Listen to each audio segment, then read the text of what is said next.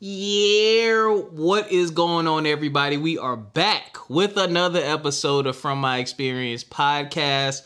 This is a very special episode. This is the first interview of 2023.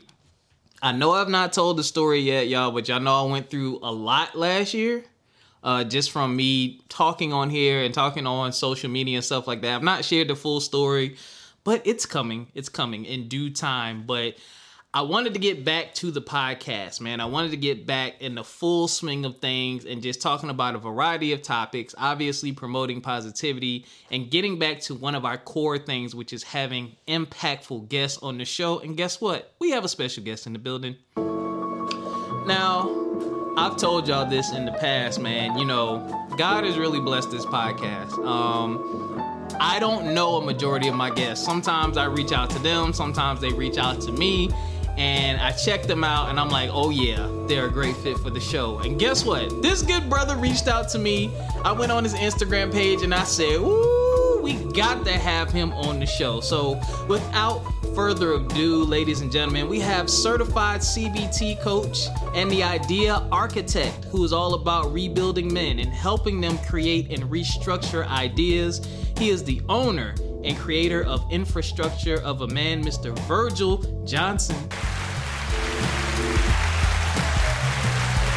Hey, Rob, how you doing? How you doing, man? I appreciate you having me on the podcast. How you doing today? Man, I'm not gonna lie. I haven't been myself lately. I'm working through. I'm on a job hunt right now, so I'm working through that and trying not to be lazy, because when you prepare for an emergency and then the emergency happens and you straight, you good, you kind of get complacent. So I'm kind of working myself out of my complacency right now, but everything else is great.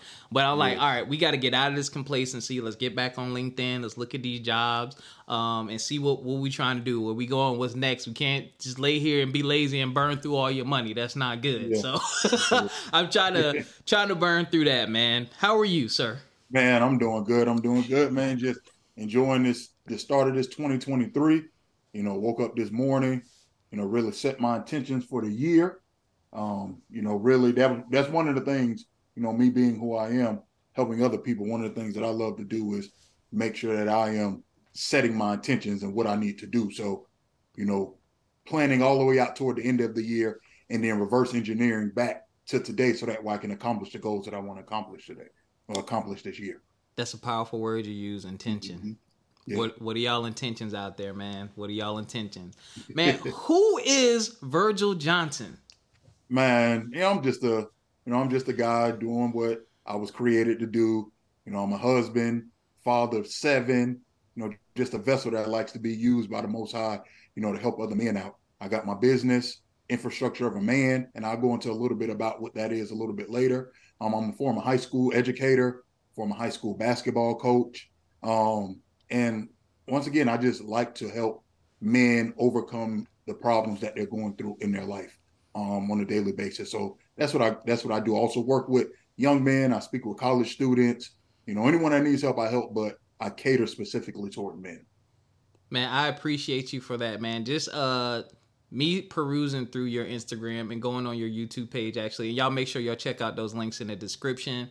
I learned a lot, and I'm thankful for you, man, because that's one thing that's sorely lacking, and we're definitely going to get into that conversation. It's just positive influences for men.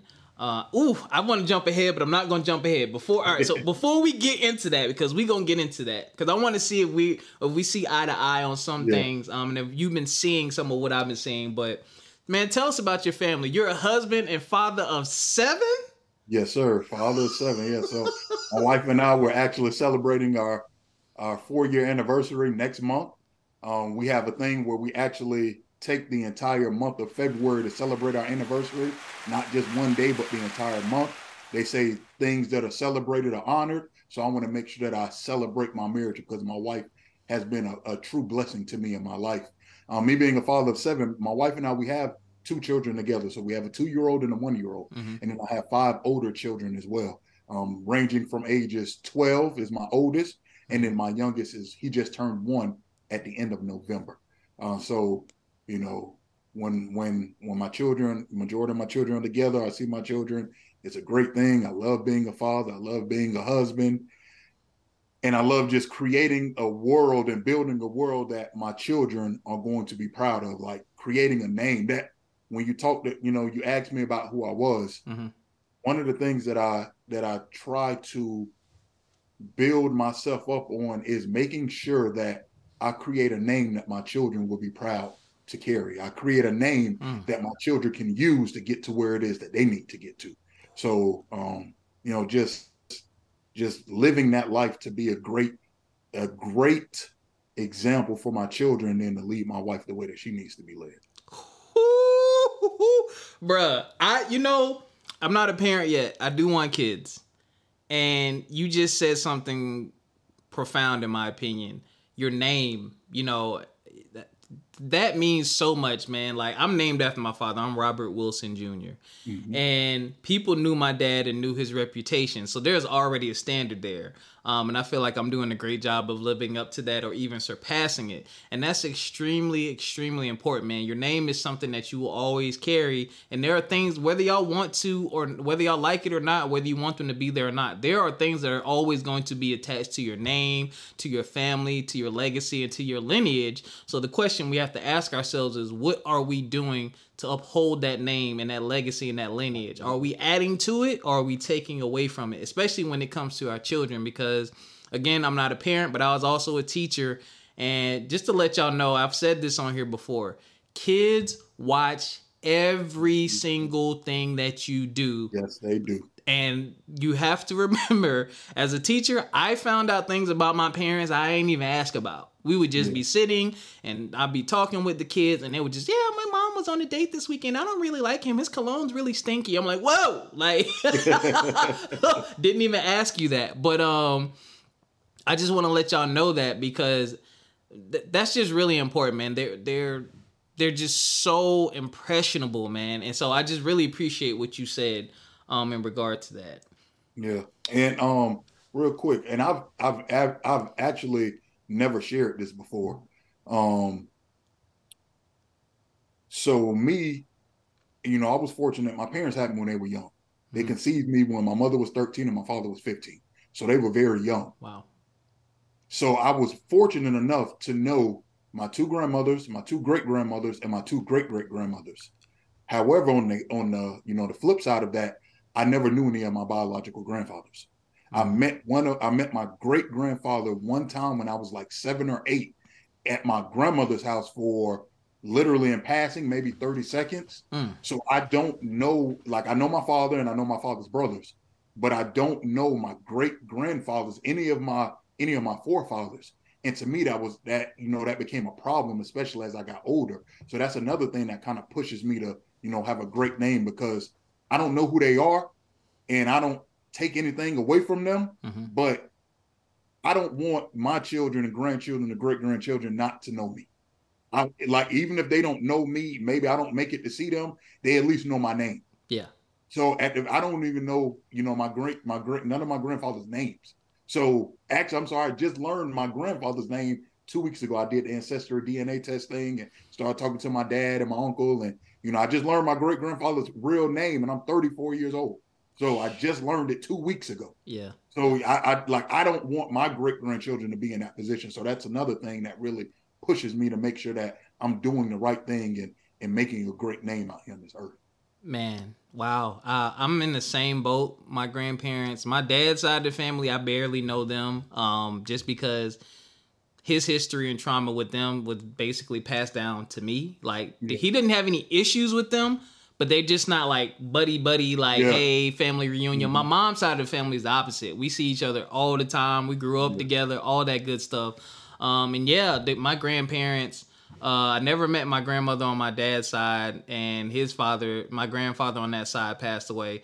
I probably met my grandfather on my mom's side before, but I don't remember. I was probably super duper young when he passed. But, the women in the family, we can name all of them, but it's like the men, they kind of just get lost in history, which brings us back to this conversation, why it's so important. And that's one thing I'm really glad I do see on a positive note on social media. I'm seeing a lot of young black men starting their businesses, out there doing their thing, and just creating that name and just building up their name and their brand and talking about the legacy that they want to leave behind for their kids. Because like for some of us, like we're going to be the first ones where it's like, okay, we going to remember, Virgil Johnson forever. Like the next 10, 20 generations are going to be talking about Virgil because of what he did and the impact that he left behind, versus us not even knowing his name. That's very important, because the only thing I really know about my grandfather is that they worked hard. Yeah. That's you don't know what they did. You don't know what they were good at. Right. And that's another thing. We have to learn that, because as we know, memory gets passed down in the DNA. So what your forefathers were good at is inside of you. So if you're struggling with what am I great at? Well, you're not going to know that if you don't know what they were good at. There's so many people that when they go back and look at their family history, they see that, oh, my grandfather was, and I also am great at this. Oh, I also like doing that very thing that their great-great-grandfather did. So that's why it's important to learn where you come from so you can know where you're going. Yes, sir. Yes, sir. Mm-hmm. All right. Infrastructure of a Man. What inspired you to start this? Oh, man. It started off with my story and my situation and me overcoming my battles with suicide and depression and all of those things. But the actual kickoff of the catalyst, I went to jail. I got arrested. Someone tried to pull a gun on me and stab me. I'm sorry, someone tried to pull a gun on me and I had to stab them in self-defense. Mm-hmm. I ended up going to jail for that. While in jail, my first cellmate, and this was during COVID time, so we were locked down. We were locked down 23 hours, locked down, 1 hour out. And me talking to my first cellmate, we just get to know each other, talking to each other, and I'm just, helping them. This is what I naturally do. I just help people. Like people are drawn to me, I help them. Yep. So when we were laying in our bunks that night, I'm trying to fall asleep, and he's like, "Hey, bro, you sleep?" And I'm trying to fall asleep, but I'm like, you know what? No, I'm up. What's up? He was like, I'm gonna be honest with you. Before I came here, I didn't know why I came in here. Like I had done some bad things in my life, but I was trying to do the right thing, and I ended up in here on the wrong situation. I ended up in here because someone lied to me. And I'm gonna be honest with you. Before I ended up in here, he said, when I came in here, when I left out, whenever I got out, I was gonna kill myself. He said, but talking to you and getting new information and new ways to do things that I had never known how to do or known how to become successful, getting that information from you has changed my life. It is changing my outlook on my life. And I'm so thankful for me being in here with you. Like I didn't know why I was in here, but now I see why, and now I have a new look on life. We had to switch cellmates. Next cellmate, same thing. He was in there, whatever he was in there for. And the information I gave him was information that he did not know. So he had a new way in order to make money for himself where he didn't have to do anything illegal or risk his freedom, anything like that. And then as we were leaving, I posted bail, we were leaving. All of a sudden, the doors opened to the cells because we were all locked in. You only could come out with your cellmate. Mm-hmm. But all of the doors had unlocked. The door jams had broke or something. And all of the cellmates came out. It was in our pod, it was about 60 cellmates. Mm-hmm. It came out. And I'm just sitting there talking to one of the young men, and then about 15 or 20 other young men gathered around me, and they were all just listening to me talk. And when I got out and I talked to one of my mentors and I told her what happened, she was like, "Hey, you don't realize you just birthed the ministry." She told me, she was like, "This whole time you have been thinking that it was your job to help students," because I was an education coach, worked with youth programs, all of that. She said, "But maybe the Most High created you to rebuild his warriors, his men." And when she said that, I thought about it, prayed on it, and then I was like, you know what? No, she's right. And so that's the catalyst that started Infrastructure of a Man. And then as I just started talking to men and between my situation and all the things that I went through before then, and then talking to other men, it was like, men need something that can help them get to the next level. So with Infrastructure of a Man, that's what I do. I help men get to the next level. But that's why I started Infrastructure of a Man originally. Wow. Whew. Man, people always say you never know what somebody else is going through. That's extremely real, man. And Sadly enough, man, with the changes that have happened in the world and with us just growing up, and then so we're close in age. I just turned, oh God, I'm getting old. I just turned 38 December 17th. So you and I have seen, I think our generation is very interesting because we have literally watched the world shift and evolve. We went from, you know, not using computers to learning how to type to tablets to cell phones. Now the cell phones got camera. We have really watched, like the movies we watched as a kid, we have watched them turn into real life, but we have also been rooted in being raised a certain type of way. So now our perspective is highly important because now we see how our kids are being raised and what they're being exposed to, man. What our young men are being exposed to every day in the palm of their hands. And they don't have the same foundation that we have, which is why we just built different. It's not right or wrong or better or worse. It's just different. And I think it's important to pass those perspectives down because a lot gets lost when it just comes to, oh, I'm going to look at my phone, or all this stuff is coming to you with no filter, no context, no real credibility or anything like that. And they just have to take it in and either believe it or not. But they don't really have anyone there to say, hey, I know you said, you know, you saw such and such, but that's not real, man. Let me tell you what's real. Or let me show you this resource or give you that resource, man. So it's very, very important that we get out here and just talk to one another, man, especially man to man. We really need that, man. So thank you for sharing that part of your story. So, the current state of men's mental health. Now we can just really, really, really get into it, man. What are some of the things that you've been seeing or hearing that let you know what you're doing or the service you're providing is needed? You know, just whether it be in your personal life, whether it be on social media. What are some of the things that you're noticing? The first thing, right after I got that, that revelation from one of my mentors, I came across a statistic that said 79% of suicides are committed by men. And when I read that, I said, this is it right here. Because I was there.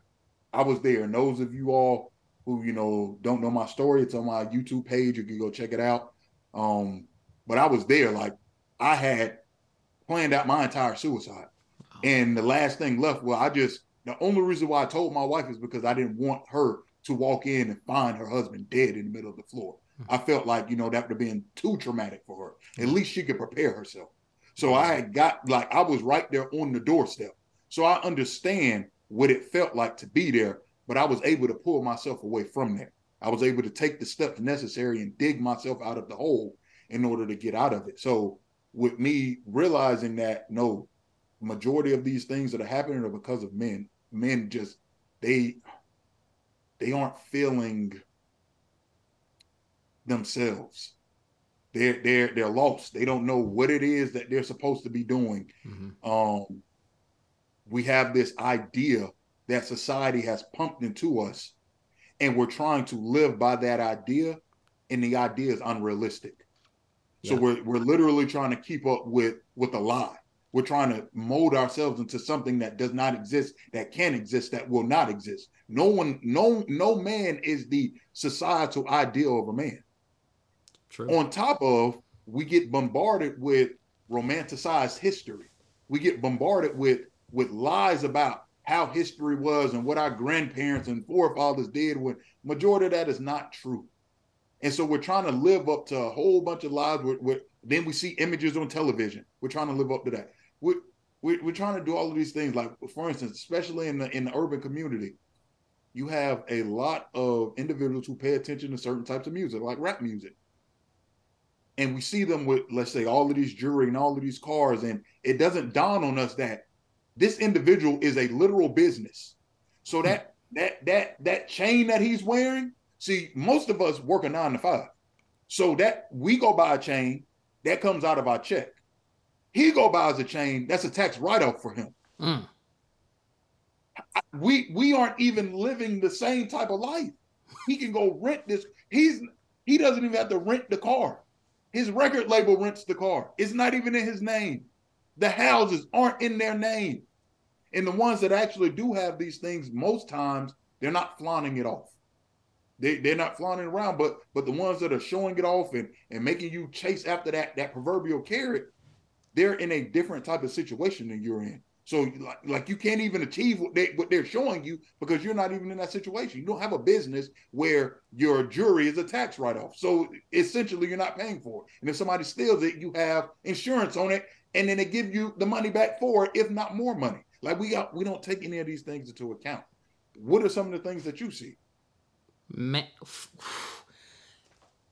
thank you for sharing that hip hop analogy. Shout out to all the old head hip hop pioneers that are educating the young people in the game, and telling them exactly what you're just saying. This is a business. Hey, and if y'all notice, and the old head rappers don't get enough credit for this. What they've shown the new generation is get your money off music, start there, but then branch out and do other businesses, because the music will get you popular and get you a fan base / customer base. Then you need to invest, market, and do all these other things to really make your money. Because if you look at the rappers who really stayed in the game a long time, research them and look at what they own and look at what they do outside of rap. Most of them don't even put out music anymore. They might drop once every 3 to 5 years, something like that. So I really wanted to touch on that. The biggest thing that I've seen, one, is what you talked about, the myth and the societal norms as far as like, this is what a man is and this is what a man should do. We are pushed heavily to chase money and to get women. Like, that is like the heaviest thing that I see, even by accident. I've unfollowed a lot of stuff. I don't even follow certain content because it's just garbage, and I really watch what I take in mentally. But the one thing that bothers me the most is, and it's getting better, it was really bad a few years ago, is this whole men versus women thing. Some of these clickbait things that they put on of how a man should be, and people talking about their dating lives. A lot of shows and podcasts and things like that really like to dig into relationships. And I think the fundamental issue with a lot of relationships is, going back to what you do, we haven't taken the time to love and discover and to find ourselves. Yes. And then we want to pull someone else into that whirlwind and expect them to be patient with us and work with us through all these things. That is very, very hard. And a lot of times they haven't found themselves. And yes, sometimes it does work out to where, you find each other, then you find yourselves and things work out. But like me being at 38, it took me probably in my early to mid 30s is really when I figured out, all right, this is who I am for the most part. These are the things that I'm passionate about. This is the path I know I want to go down, because I've chased other things just for the sake of money or just to impress a woman. Didn't fulfill me, wasn't happy doing it, wasted time, wasted effort and energy. Then I had to really stop and say, well, what fulfills you, Rob? Like, if everyone else on this earth disappeared, what's fulfilling to you? What do you want to do? And when I started doing that, the amount of peace that just came into my life, the comfort, the mental stability, the relief of stress. Like, so many people have asked me, when I was going through my situation, are you okay? And I'm like, I'm good. Like, I'm actually good. Like, the people outside of my situation were more worried and afraid than I was, because one, I know God got me, but two, I know who I am. I know how to carry it, and I have purpose, and I have a path, and I have a plan. So all these outside distractions and influences, I know how to filter. I know how to say, dang, 45 minutes of that might have been garbage, but these 20 minutes were really good. So I can pull that kind of information, learning how to filter and stuff like that. But I said all that to say, the biggest thing I've seen, I don't like the pitting of men versus women. The idea of, women trying to tell a man how he should be, and, us sometimes telling a woman how they should be. It's like, you can have these ideas and these constructs of what you think, but it's like, see who the person is first. Absolutely. Without the gender. Who is this person? Because all women ain't the same, all men ain't the same. Some of the things are similar, but it's like, who is this person? Like, we have to start looking at each other, I think, more so as people. Like, who is this person? What are they about?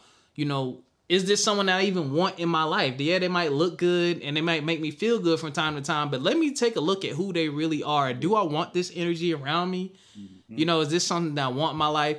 But fellas, man, it is okay take a deep breath. You ain't got to do it all overnight either. That's another thing, man. Yes. You ain't got to do it all overnight. I used to feel like that, bro. I thought I would be like you by now. I thought I'd be married, kids, house. I have none of the stuff that I thought I would have when I was young. You don't want it how I got it.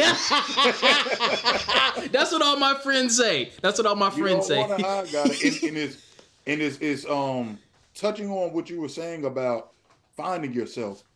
What I've realized, because this is my second marriage. I've actually been divorced and then I'm remarried. Mm-hmm. So my current wife and I were going 4 years. Mm-hmm. With my ex-wife, she wasn't the perfect person. She had her flaws and she had her things, and there were reasons why a man just walked out the door. But at the end of the day, the most dangerous thing for me was being with a woman and not knowing who I was. And that's the most dangerous thing for any man, because when you don't know who you are, first off, you're all over the place. And that's cool when you're single, but here's the thing you have to know about women. Women naturally need to feel safe and secure. They need that. That is their baseline: safety and security and assurance. They need to know they say we're visual. Women are visual, but in a sense that they're visual. Like I have to see exactly where it's going in order for me to follow it. Yeah. They don't go off of faith. When I know what you mean. They don't go off of your vision. Yeah. Like men, we're visionaries. So when they say we're visual creatures, we're visual because we are visionaries. We create what we want to see. Mm-hmm. Women, they're visual. So they only go off of what it is that they see. So if you come into a relationship and you haven't laid down the foundation and you're trying to figure it out, that's going to go against the natural feeling that a woman needs to feel of being safe and secure. That's not secure to her. Mm-hmm. Changing all in the middle of things, that's not secure to her. So you need to be secure in what it is that you're doing, because when a woman commits to you, she's committing to what it is that you're doing at that moment. I read the autobiography of Rosa Parks, and Rosa Parks' husband was going out, during the civil rights era, helping Black people sign up to vote, doing rallies and marches and all this and that. And Rosa Parks talked about how her husband was already doing that before she met him. Mm-hmm. So because he was already doing that, she was able to make the decision to know that this is what she wanted to do. So here's the thing. This ain't what Rosa Parks' husband was doing. This wasn't 2020 Black Lives Matter. He was in Alabama doing what he was doing where it literally would have cost him his life. Yep. And that's what she knew. She accepted that that's what she was signing up for. But just imagine if he was just, working at a factory, just working at Ford every day, going to work, coming home, going to work, coming home on the weekends. They may go out to the movies or to the park and have a picnic. And then he just says, hey, babe, I want to help Black people vote in an area where if you help Black people vote, they kill you. The story, it would have been a totally different story. Rosa Parks' name wouldn't have been Rosa Parks. So she wouldn't have adopted. She would have been married to someone else. So as a man, as a man, you have to have your foundation laid. You don't have to have everything. You don't have to have the house calls and that, but you have to say, this is my vision. This is the path that I'm on, and this is where I'm moving to. Because what that does is that lets the woman know where you're at, and she can decide if that's what she wants to attach herself to. And then she can move forward in that and know, okay, this is what it's going to look like, and this is where it's moving to, and I'm comfortable in this. And also, going back to the mental health question, that is actually what'll help you in your mental health pursuit, because you're all over the place as a man, and you have some type of purpose. You're supposed to be doing something. Everyone has a different type of purpose. Most purposes express themselves as some type of service, but everyone has a purpose. Mm-hmm. When you aren't operating your purpose, that's what causes the depression, the suicidal thoughts, the hopelessness, the feeling lost, the anxiety, the fear about an unknown future, because you don't know where you're going. That's what anxiety is an over worrying about an unknown threat in the future. The threat is I don't know what's going to happen because you have not put foot to pavement to move toward where you want to go to. Like most people, they just live their life. They wake up and wherever the wind blows them, they go. Yeah. And that's the easiest way to end up depressed, because you're going to go a whole bunch of places that you don't want to go. And here's the crazy thing. Last point I'm gonna make. You will go somewhere that you will get to some places that will actually be great places to be at. But because you did not prepare to be there, because you just vicariously ended up there, you're not going to be able to stay long, and you're not going to be able to fully enjoy it because you didn't have the tools or the equipment to be there. So that's why it's important to go, like, to figure out where you're supposed to be going and stay on that path to go that direction. That's very important. I just wanted to make that last point.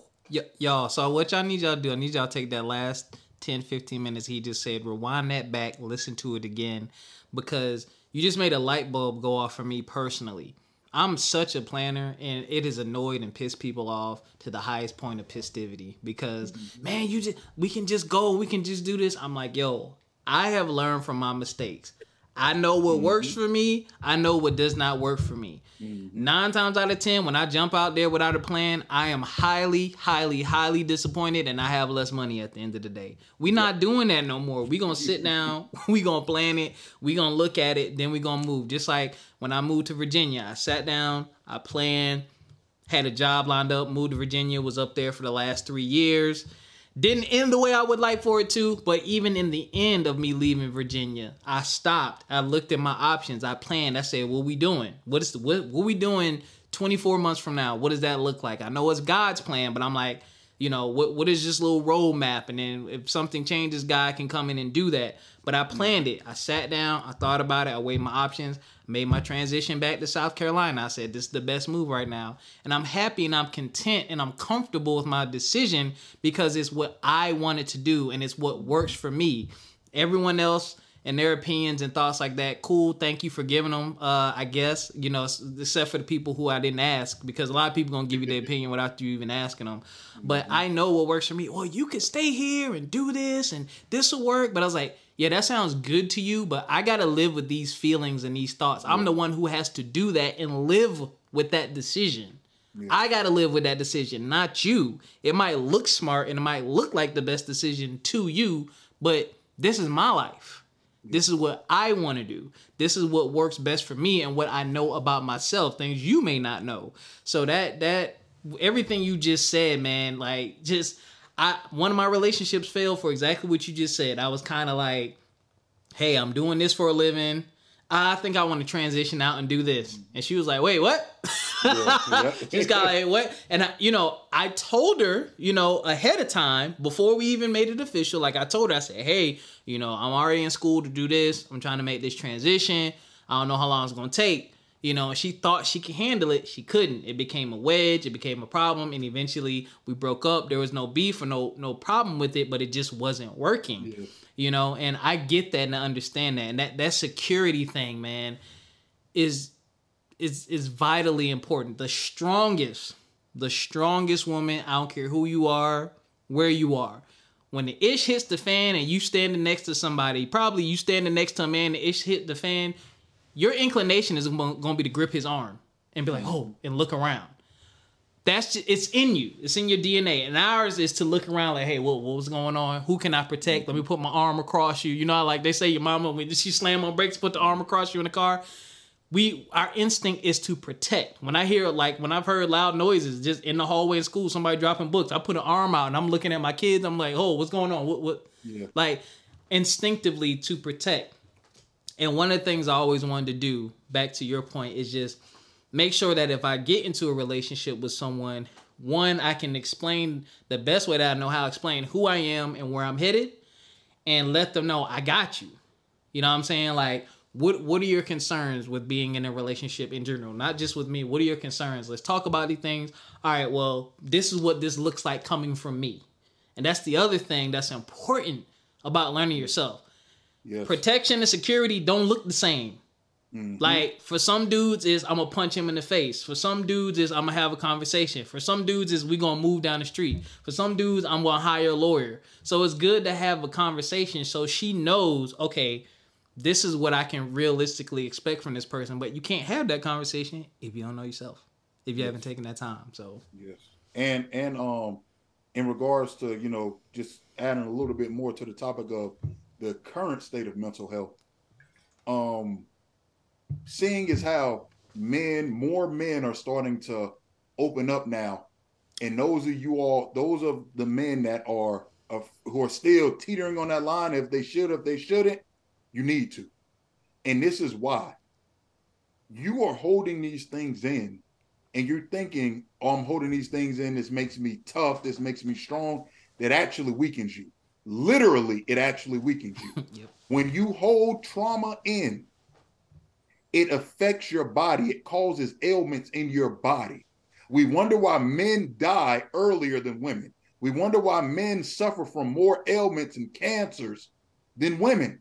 It's because we've been taught to bottle things up and not let them go. So here's the thing. I know most of you all have been taught like this warped point of view of, oh, me sharing my feelings is soft and feminine. No, it's not. You can stand up for yourself, and you can say, you know what? I don't like that. You can stand up if your woman's talking to you a certain way. You sitting there taking it, talking about, oh, I'm a man, I'm supposed to be able to take it. You know what you're also taking? Shots for a stroke, shots for cardiac arrest. That's what you're taking. So you're sitting here, you're letting this woman demean and degrade you. It's causing you to build up all of these ailments in your body. When all you can simply say is, hey, I don't like you talking to me like that. I don't appreciate you talking to me like that. That is not how I expect the woman that I'm with, who I'm laying my life down on the line and honoring, to talk to me. That doesn't make you soft. That actually makes you strong. You standing up for yourself is strength. You letting someone treat you any way they want to, that goes against how you want to treat yourself, that's weakness. We've been literally taught the opposites of what strength and weakness are. Standing up for yourself is strength. Letting someone treat you any type of way is weakness. But we've masqueraded that as strength. No, you can talk about it smoothly, softly. You can get your points together. Guess what? If your woman, whatever, keep talking crazy, you can walk away. That doesn't make you less of a man. As a matter of fact, your woman talking to you crazy does not make you less of a man. It doesn't make you weak. It doesn't make you a punk. You know what that is? That's a sign of who she is, not who you are. Because if you were so weak and such a punk, she would never got with you in the first place. She naturally needs to feel protected. So her being with you shows that, no, she knows you're strong. She's just testing you in this moment. So you need to, you know what? I ain't got to deal with this. And some men, they do a great job of doing that. But there's a lot of men who they don't. And they feel like, oh, it's an ego, it's my pride, or I can't let her feel like, you know, she trying me, or I'm soft or something like that. Man, you ain't got nothing to prove to her. You've already proven what you need to prove to her. That's why she with you. So when it comes to that mental health state, yeah, like when it comes to the women, and I don't want to keep tying it too much to women because there are a lot of things outside of women that contribute to mental health. Right. I want to transition away from the women. I don't want to beat up women. I love women. I'm forwarding you all the comments that they we love y'all ladies, women, but y'all love my wife. Yeah. Love my children's mothers, love my mother, love all my sisters, aunties, my grandmothers, love them all, love women. But as far as when it comes to men and their mental health, you know, in relation to women, you don't have to take that. You can stand up for yourself. Anybody, it don't have to be women. Anybody. I don't know what your demographic is, but let's just say you got some teenagers listening to this. As teenagers, we joke with each other and josh around and, you know, name call and pick with each other. You know, to a certain extent, that's cool. But at some point, you know, if you get to a point where your friends are saying things about you don't like that, even if they say, oh, you being soft, so what? Like, here's the thing. We have to realize we have to protect ourselves. Yes. Because trauma stays with us. Yes. So a lot of us suffer because we didn't speak up for ourselves when our friends was picking on us at 12, 13, 14. And now we carry around those same thoughts like that their voice has implanted itself in our head. So then we start saying those things to ourselves when we're 27, 28, 30.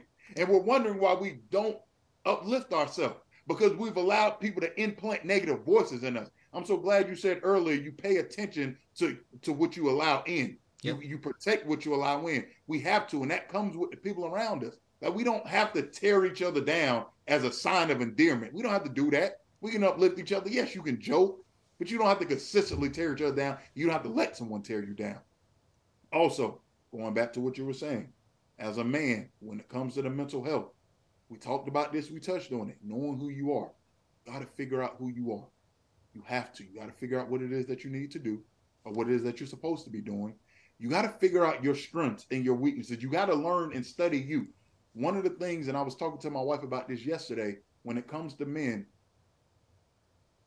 because we try to be so strong, we carry all of these things that they're not even our strength. They're a weakness for us, but we don't want to come off as weak. So we try to take on something that we're not great at, and that just weighs us down. No, it's okay to tell somebody, you know what? I'm not going to be able to do that. Yeah. You know what? That's not a strength for me. What you can do, and since I've started doing it, I've lifted a huge weight off of me. Like, because I've always raised it. People have always come to me. They've always wanted to know answers, always had questions. I've always been able to ask it. Same. My wife calls me human Google. Like that. That's what I've always been to my peers and my friends and anybody around me. And sometimes there were things that I really didn't know, and I would BS my way through the answer, or I would, try to go find it. Was like, no, hey, I don't know that, but I know this person over here knows it. Go ask them, or I'm sorry, I can't help you with that. And ever since I started doing that, it's lifted that weight off of me. I don't try to be all things to all people. I just try to be what I am supposed to be to everyone I'm supposed to be that to. Yes. Very simple. So I'm still great because I'm being the greatest version of myself to those I'm supposed to be. I don't have to be great to everybody. Everybody don't have to like you. Everybody's not going to like you. That's okay. That's okay. That's okay. And then last thing, mental health. A lot of times, one of the things that's causing us to suffer from our mental health is, our lack of vitamins and minerals, what we're eating. We live in a global society where we're not getting out in the sun as much. So we're not getting vitamin D. Most people don't realize you're depressed not because life is terrible and everything's crashing down on you. You're depressed probably because your vitamin D levels are deficient. If you go get your vitamin D levels checked, get your blood work done, see where all of your levels are at for everything. And if your vitamin D levels are low, if you take 50,000 milligrams of vitamin D once a week, in a couple of months, you'll feel back to normal. That means you got to go to the doctor too, y'all. Yeah, that's a whole nother. Yeah, go to the doctor. You run around here stressing anxious because I got this pain in my side, but I can't miss work. Yes, you can. Yes, you can. Yes, you can. You can. Because you either gonna miss work for once that time, or you're going to miss work for more time than you would have wanted to later on. Yes. One or the other. And I actually, real quick story, when I used to be a teacher, I used to have that same mindset. Like, man, at that time, I had 4 kids. I got 4 kids. I can't miss work. Can't take time off. I'm just making enough money to pay bills and take care of my kids and whatever.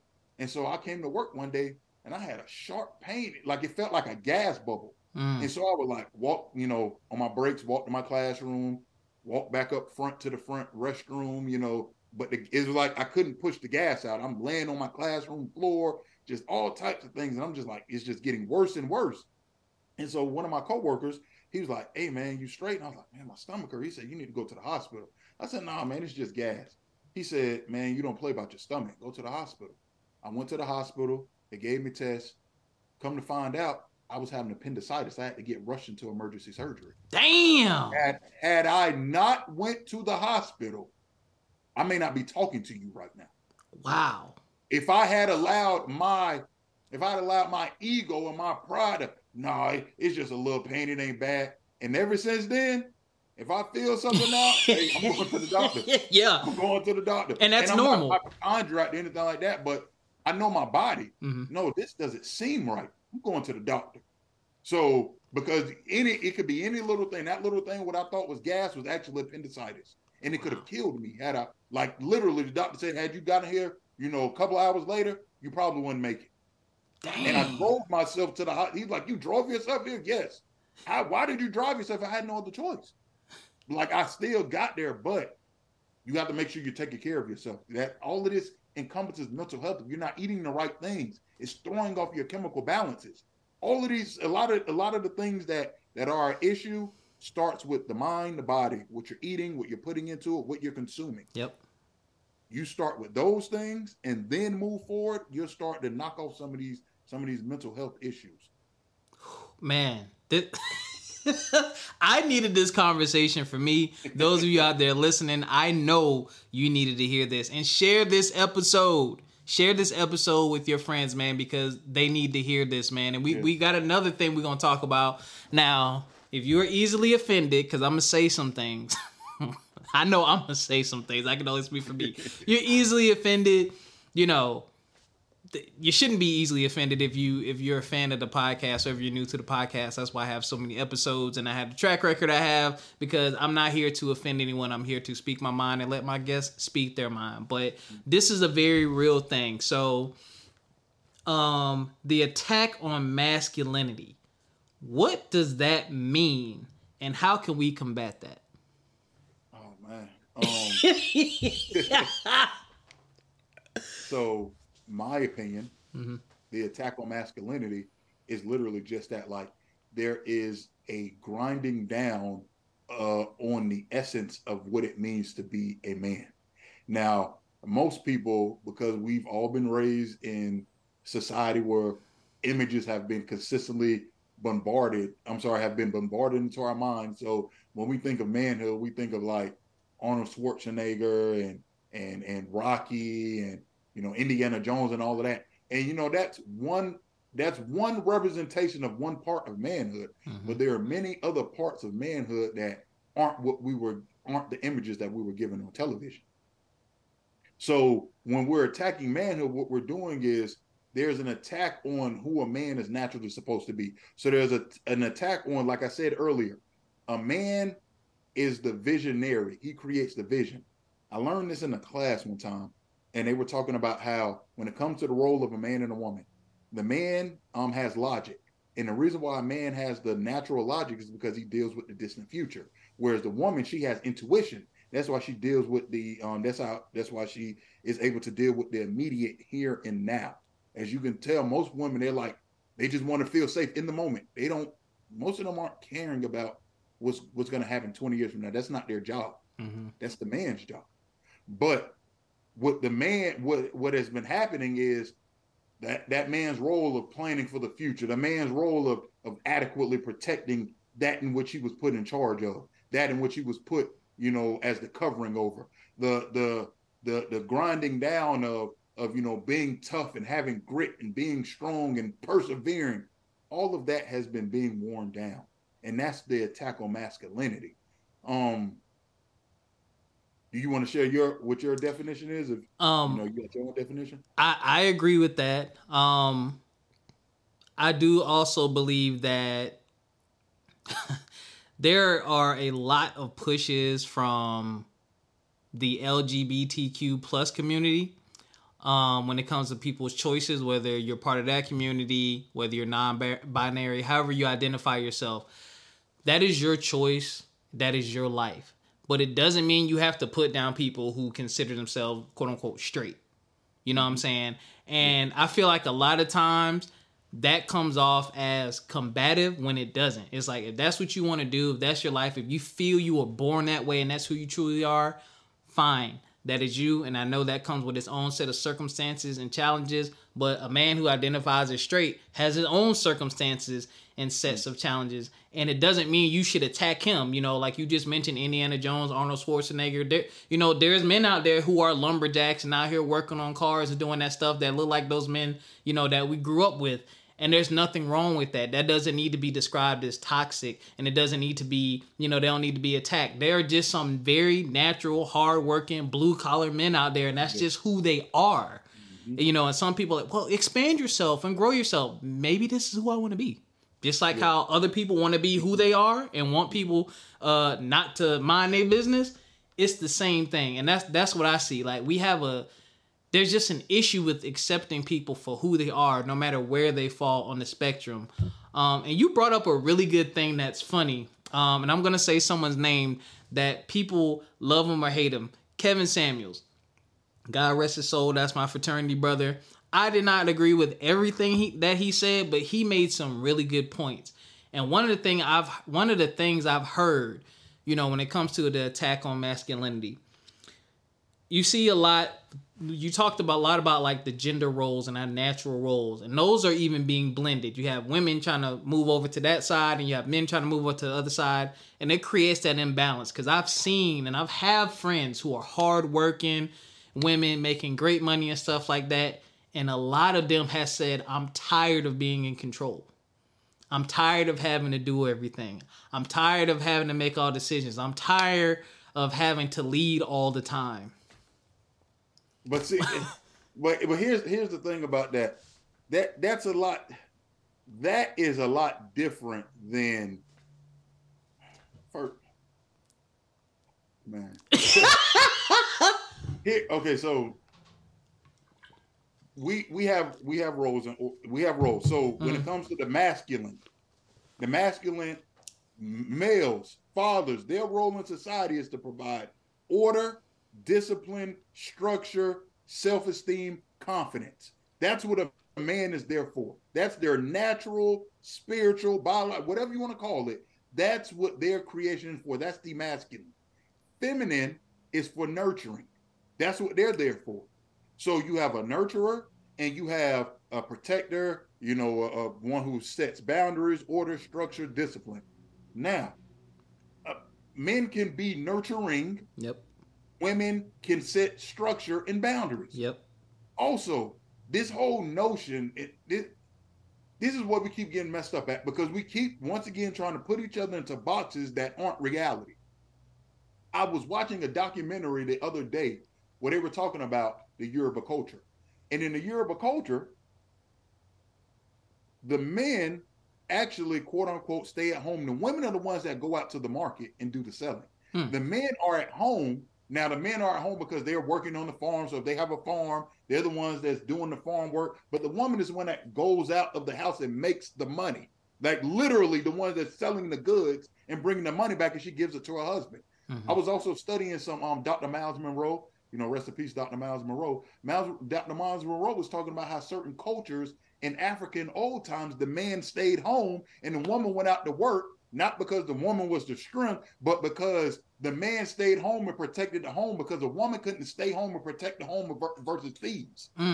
So this whole concept that the man goes out and the woman stays, that's all what culture we in. Also, this whole, the woman's supposed to be at home, not doing anything with her feet up, and the man's supposed to be out working, making all of the money. I could be wrong, but from my studying of American culture over the last, say, few hundred years, once again, I could be wrong. If someone wants to, check me on it, you can email me, whatever.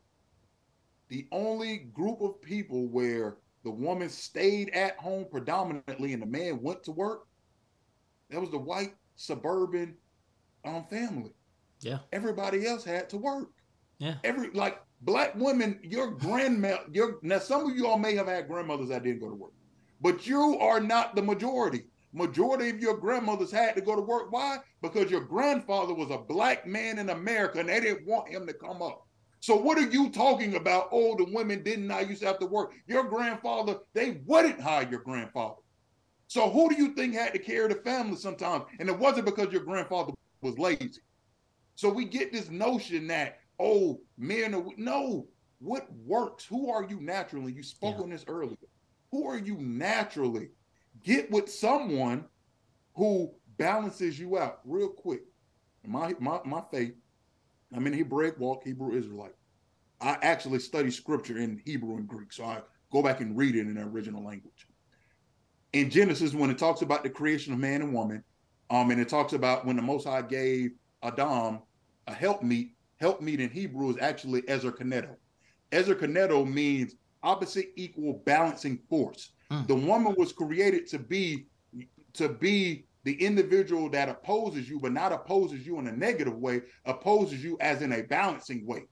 And I've learned this lesson with my wife, because when we first got together, we were butting heads. And we were butting heads because we were operating in differences of opinion. We didn't have morality issues in our marriage. We just had differences of opinion. Yep. So she's very headstrong. I'm very headstrong. But once I said, okay, what are my strengths? What are your strengths? Let's work and put them together. When we did that, our marriage has been phenomenal. And so what we have to do is stop trying to put ourselves in these boxes that we learned about watching TV growing up. Like, stop putting, like, what works for you. Yeah. As soon as me and my wife went, you had the situation. In my situation, when I had that self-defense issue, it's self-defense. Someone tried to take my life and I had to defend myself. I was doing contract work before that.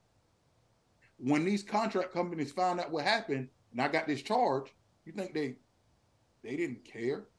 They didn't care that it was self-defense. All my contract, they all dropped me. All of them. I couldn't earn money. Guess who had to earn money? My wife. Did that make me less of a man? Nope.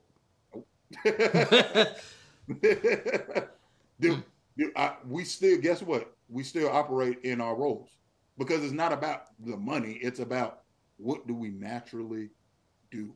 So that attack on masculinity that we were talking about, it's an attack on order, structure, discipline, self-esteem. Because as you can see, the world wants to be carefree. The world don't want to have repercussions or consequences for their actions. So if you attack the individual who is supposed to bring repercussions, consequences, order, structure, and discipline, then you could just be free to do whatever you want to do. That's what the attack on masculinity is. It's an attack on structure. Because people don't want to have consequences. No one wants to have consequences now. That's true. Yeah. Yo, I like that. I like that. That makes sense because that is what people want, and that is what you see being portrayed on TV, on social media. This quote unquote free life, but is freedom really free, y'all? Like, what is that? You can make yourself. Steve Harvey said this: when you're looking at people on social media, you are seeing a highlight clip most of the time of the very peak of their happiness, excitement, enjoyment. What about the other 23 and a half hours of their day? What does that look like? That person could be going home crying themselves to sleep at night. There's so many unfulfilled, empty people out here for the simple fact that I want to be free and can't nobody tell me what to do, or I don't want to have to listen to this person or want to have to do that. But that structure is how you build. Yes. Everything that we love and do, everything has a structure. I podcast. I have a structure for my podcast.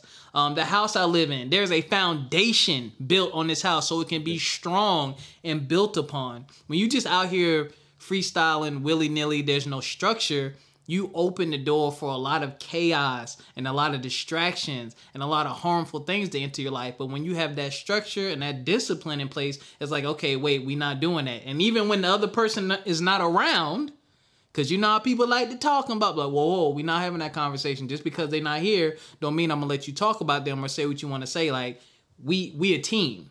This is how this work over here. Mm-hmm. So you got to have that unity, man. So I definitely love that point that you just touched on, man. And I know you asked, so how can we combat this? Yes, how can we combat the attack on masculinity? Okay. I want to give a quick backdrop of my story, and then, I'm going to tie it to where we're going. All right. So, I have 7 children. Yes, I do. Mm-hmm. But, getting with a woman was never hard. Being with a woman was the issue. So what I noticed when I was younger was women would love to have relations with me. They would love to go on dates with me. They would love to be around me. They'd love to hold on to my arm. I'm 6'9", 300 pounds. I'm a big man. So they automatically feel safe around me. So they loved all of that. They loved me being able to do for them and do all of these things. But when it came to, hey, you are my woman, sometimes that was a problem more so than not. So I was trying to think, why is it that I have always had these issues? And I would ask some of these women who, they would tell me all types of crazy stuff. And I'd be like, yo, you don't have to lie to me. I can't be the perfect man if you don't want, no woman doesn't not want to commit herself to the perfect man. Mm-hmm. Quit lying to me. I'm trying to get an honest answer here. And so, they just kept saying, multiple women saying the same things, but it just didn't make sense to me. And then I realized I wasn't quote unquote sticking up for myself in a relationship. So we talked about it earlier. I would get with a woman. And by me getting with a woman, my father was in my life, but I was raised by a single mother. Mm-hmm. And my mother, you know, being single and being young and being a woman who she was dealing with her own relationship issues, it was certain values that she instilled in me that was not conducive to me having a productive and successful relationship. Yes, it was conducive to women feeling good being around me, but it wasn't conducive to me building a strong foundation for a relationship. So I would get with a woman and I would immediately go to please her. So it was like, okay, what do you want to, like, however you want me to do it. My ex-wife, when I first met my ex-wife, I was working 4 jobs. I love me naturally. I like doing multiple things. Like if I'm doing one main thing, I get bored. I like doing multiple things. So I was working 4 jobs. She told me, you working 4 jobs isn't safe and secure for me. I don't like you working 4 jobs. Instead of me being like, hey, look, this is naturally me, I said, okay. And I went and got 1 job. Life works out the way it works out. But that was me catering to her. And when I got with multiple women, that was me catering to them. Me and my current wife, we got together at the beginning of our relationship. We had some issues. And I, started doing that same thing, trying to cater to her. And I realized, hold on, I'm going through the same problems. You know what? I'm going to figure out me and I'm going to put my foot down. And I put my foot down. And I said, no, this is what I'm going to do. You may not like it. This is what I'm going to do. And here's the thing. We were on the brink of a divorce. If I'm going to lose you, I'm going to lose you doing it my way. If I'm like, I don't want to lose you doing it your way because I can't blame, like, I still have to take the accountability for that. Yeah. But if I lose you doing it my way, then at least I could be like, well, I did it my way, it worked. When I put my foot down, my wife said that's when she actually gained the most respect for me, when I stood up to her. So in order for us to combat this attack on masculinity as men, we have to put our feet down as men. We have to say, no, this is how it's going to go. Yeah. There needs to, like right now, and I'm not even talking about Black kids. I'm talking about kids in general. These kids are running around here crazy, lost, almost virtually destroyed. And it's because order, structure, and discipline has slowly been removed from society. And now these children, they don't have any fear. None. They don't have any fear. They don't have none. The only time you could get some type of discipline is going and playing a sport. But okay, that's only one part of life. That's not all of life. So as men, we have to put our foot down and say, we're not going to take this. No, you're not going to move us off our square. You can kick, scream, and holler like a little kid, but I'm not changing my mind. And once we put our foot down on morality of order, structure, and discipline, then that's how we combat the attack on masculinity. But as long as we keep trying to snake around and cater and please the woman, and the woman doesn't have that naturally. Some women have it more than others. Mm-hmm. But naturally, the woman is feminine energy is free. It's literally in old cultures, feminine energy is represented by water. Water is chaotic. It gives life and it takes life away. Feminine energy is chaotic. It wants to be all over the place. That's why the masculine energy is there to keep it in line. It's not a control thing. It's a balance thing. So we have to put our foot down and say, no, you can't keep being all over the place, because guess what? You got our kids all over the place. Our kids are operating like that. We don't need that anymore. Yeah. The whole world is gonna get destroyed if we don't put our foot down as men. Yo, I agree, and I'm gonna. Wow, we have similar paths, my brother. Let me. I've had women say that to me. I feel like you'll let me walk all over you, which wasn't the case. I would get that in the courting stages, and I really had to, when I got older and I looked back at it, there were some situations where I was doing too much, but there were also some situations, if we being real, some of y'all wanted a free meal, okay? And the guy you probably really like wasn't feeling you like that, wasn't talking to you, so you would just say, oh, I'll go out with Rob. But yeah, and I went through that in a relationship too. When I put my foot down, she didn't like it, and that was the end of that. And then later on in life, it was kind of like, well, I thought about it. Like, oh yeah, you did, didn't you? Mm-hmm. Yeah. And that's the other thing I'll say. Two things. Mm-hmm. Stop being so quick to give up on one another. As soon as somebody does something you don't like, back to that word freedom, boy. It does feel good not to have restrictions, not have to worry about nobody else. It does. But I'd much rather have a partner. I'd much rather be able, even if it's, and it ain't always 50-50, even if it's 90-10, that partner taking that 10% off me for a while, that feels good. Knowing that somebody got my back, you know what I'm saying? But we got to learn to work through things. We're so quick on to the next.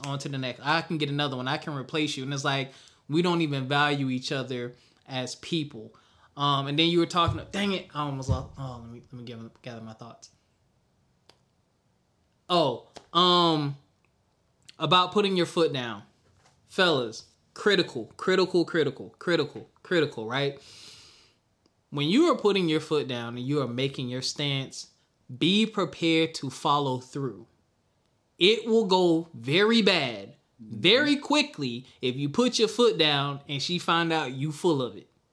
That good luck trying to get any trust, respect, love, or decency from that woman when we gonna move out here, this what we gonna do. It's been a year, y'all ain't moved yet. Y'all, you know what I'm saying? Like, don't just say it for the sake of I'm a man, this how it should be. You need to be prepared to back it up. This is what we doing. Be prepared for the resistance. Be prepared. Like Mike Tyson said, everybody got a plan until they get punched in the mouth. So yeah, you cool. You plan to put your foot down. She's coming back at you. So you got to be prepared to like stand solid on that. And a lot of women. Now there's some women that are going to respect that. Mm-hmm. They're going to be like, oh. But there are some of those women that they're going to try to hit you with a haymaker. Yeah. You got to be able to, like, when I put my foot down, my wife threw several haymakers. and the wonderful thing about it was when she threw those haymakers, I thanked her, because what that showed me was I had matured to where now I can take a punch. Like, I know how to take punches now. So proverbial punch. Like, she wasn't literally, but like, you know, some people, they can't take criticism, or they can't take someone saying something about them that isn't uplifting. When my wife was saying the things that she was saying, I was like, oh, I've really grown. Like, no, I don't, what other people have to say about me doesn't matter. And this is my wife. So if I could take, because she knows me, like, she knows if I'm full of it or not. I can get on podcasts and do shows and speaking engagements and BS it. I can't BS it with my wife because she see me. So if I can stand up to her and she knows my true weaknesses, I can stand up to some rando, you know what I'm saying, talking mess in the comments, or, you know, sending me crazy emails and stuff. I can do that. So that's definitely. Oh, back to that point that you were saying, where we have to stick through it. Men, women, children, everybody. Another reason why we're suffering from depression as a whole is because everything has become so easy, but resistance is what builds your tolerance. Resistance is what builds your ability to get through things, is what builds your confidence, is what lets you know, no, I am strong. We avoid everything that tests us, so we become weak. So now we don't trust ourselves. But when that like I told you all, with my wife and I, when we had our issues, we had some crazy issues, but it was never an issue of morality. It was never she's messing around with another man and I'm messing around with another woman. It wasn't she's spending all the money, you know, going shopping and I'm at the club, at the strip club. It was none of that. It was literally, I live my life this way, you live your life this way. They don't quite agree on the surface, and we haven't figured out a way to make it agree yet. That's all it was. But because we got through that together, now we know we could get through majority of we know, okay, we got through these things, we could get through it. Like, we had that there. So men, women, whomever, you have to like go through things. Like, you have to look at this person like, okay, is this a morality issue? Is this one of my, what is it called? Is this one of my non-negotiables? Like, is this person breaking a non-negotiable? If they're not breaking a non-negotiable, you need to figure out how to make it work. Yeah.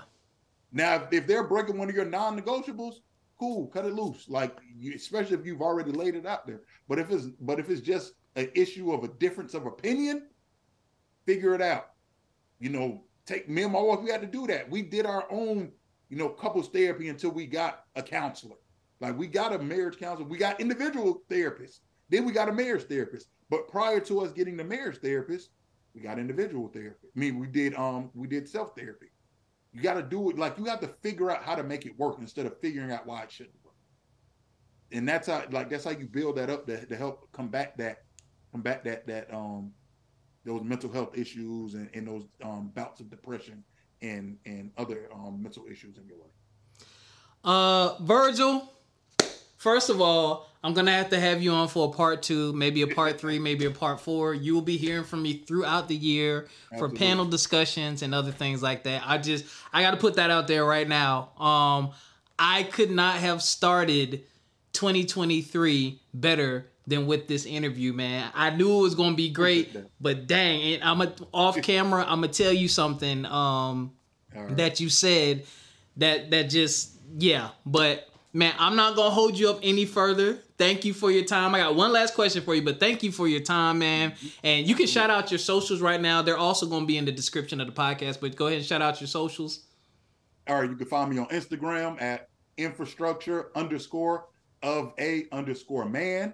You can find me on YouTube at Infrastructure of a Man. And if you have any questions, any comments, concerns, booking, do speakings, guest appearances, info@vjohnsoninspires.com.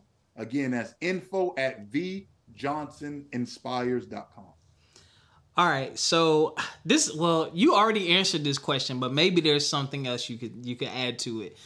For the young person that's listening, old person that's listening, for the men, so we rebuilding men. Mm-hmm. For the man that's listening, that's broken, that's trying to put himself back together, that may be going through, what are some final words of encouragement you have for him? Final words of encouragement that I have for you, man.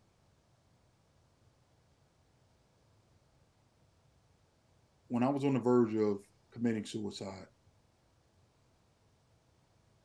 and my wife, we had a conversation when I told her what I was going to do. What I did, I didn't say I wasn't going to kill myself. I never said, okay, I'm not going to kill myself. What I did was I made a promise to myself to do every single thing I can before killing myself. If I did every single thing that I could and my life didn't change or improve, then I was going to check out of here. And in me doing everything that I can, in me standing up for myself, in me pushing forward every single day, my life has improved. I went from someone who was on the verge of taking his life to someone who lives the life that he wants to live on a daily basis. Now, I'm not living it at the level that I want to live it, but I'm living the life I want to live. So I want to let you know that it gets better, but it gets better once you put the work in. It will be better. You just have to keep moving forward. Remember, if you can't lose if you don't quit.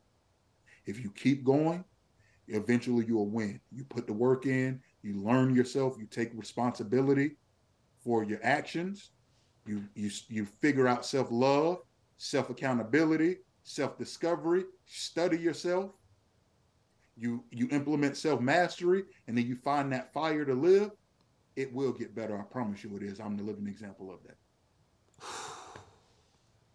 Ladies and gentlemen, there you have it. There you have it. Mr. Virgil Johnson, thank you again for joining us. Thank you for having me. Man, very first episode. Matter of fact, this is the first episode of 2023. I'm putting it out. It's going to be the first episode. And thank y'all, man. Thank y'all for continuing to tune in to From My Experience podcast. Make sure you follow us, FME_podcast on Instagram, From My Experience podcast on Facebook, and FMEpodcast.com. You can listen to the podcast there. You can check out our blog, and you can catch links to recent guests and things of that nature, man. We love y'all. Until next time, take care of yourselves physically, mentally, and financially. We'll catch y'all next time. Peace.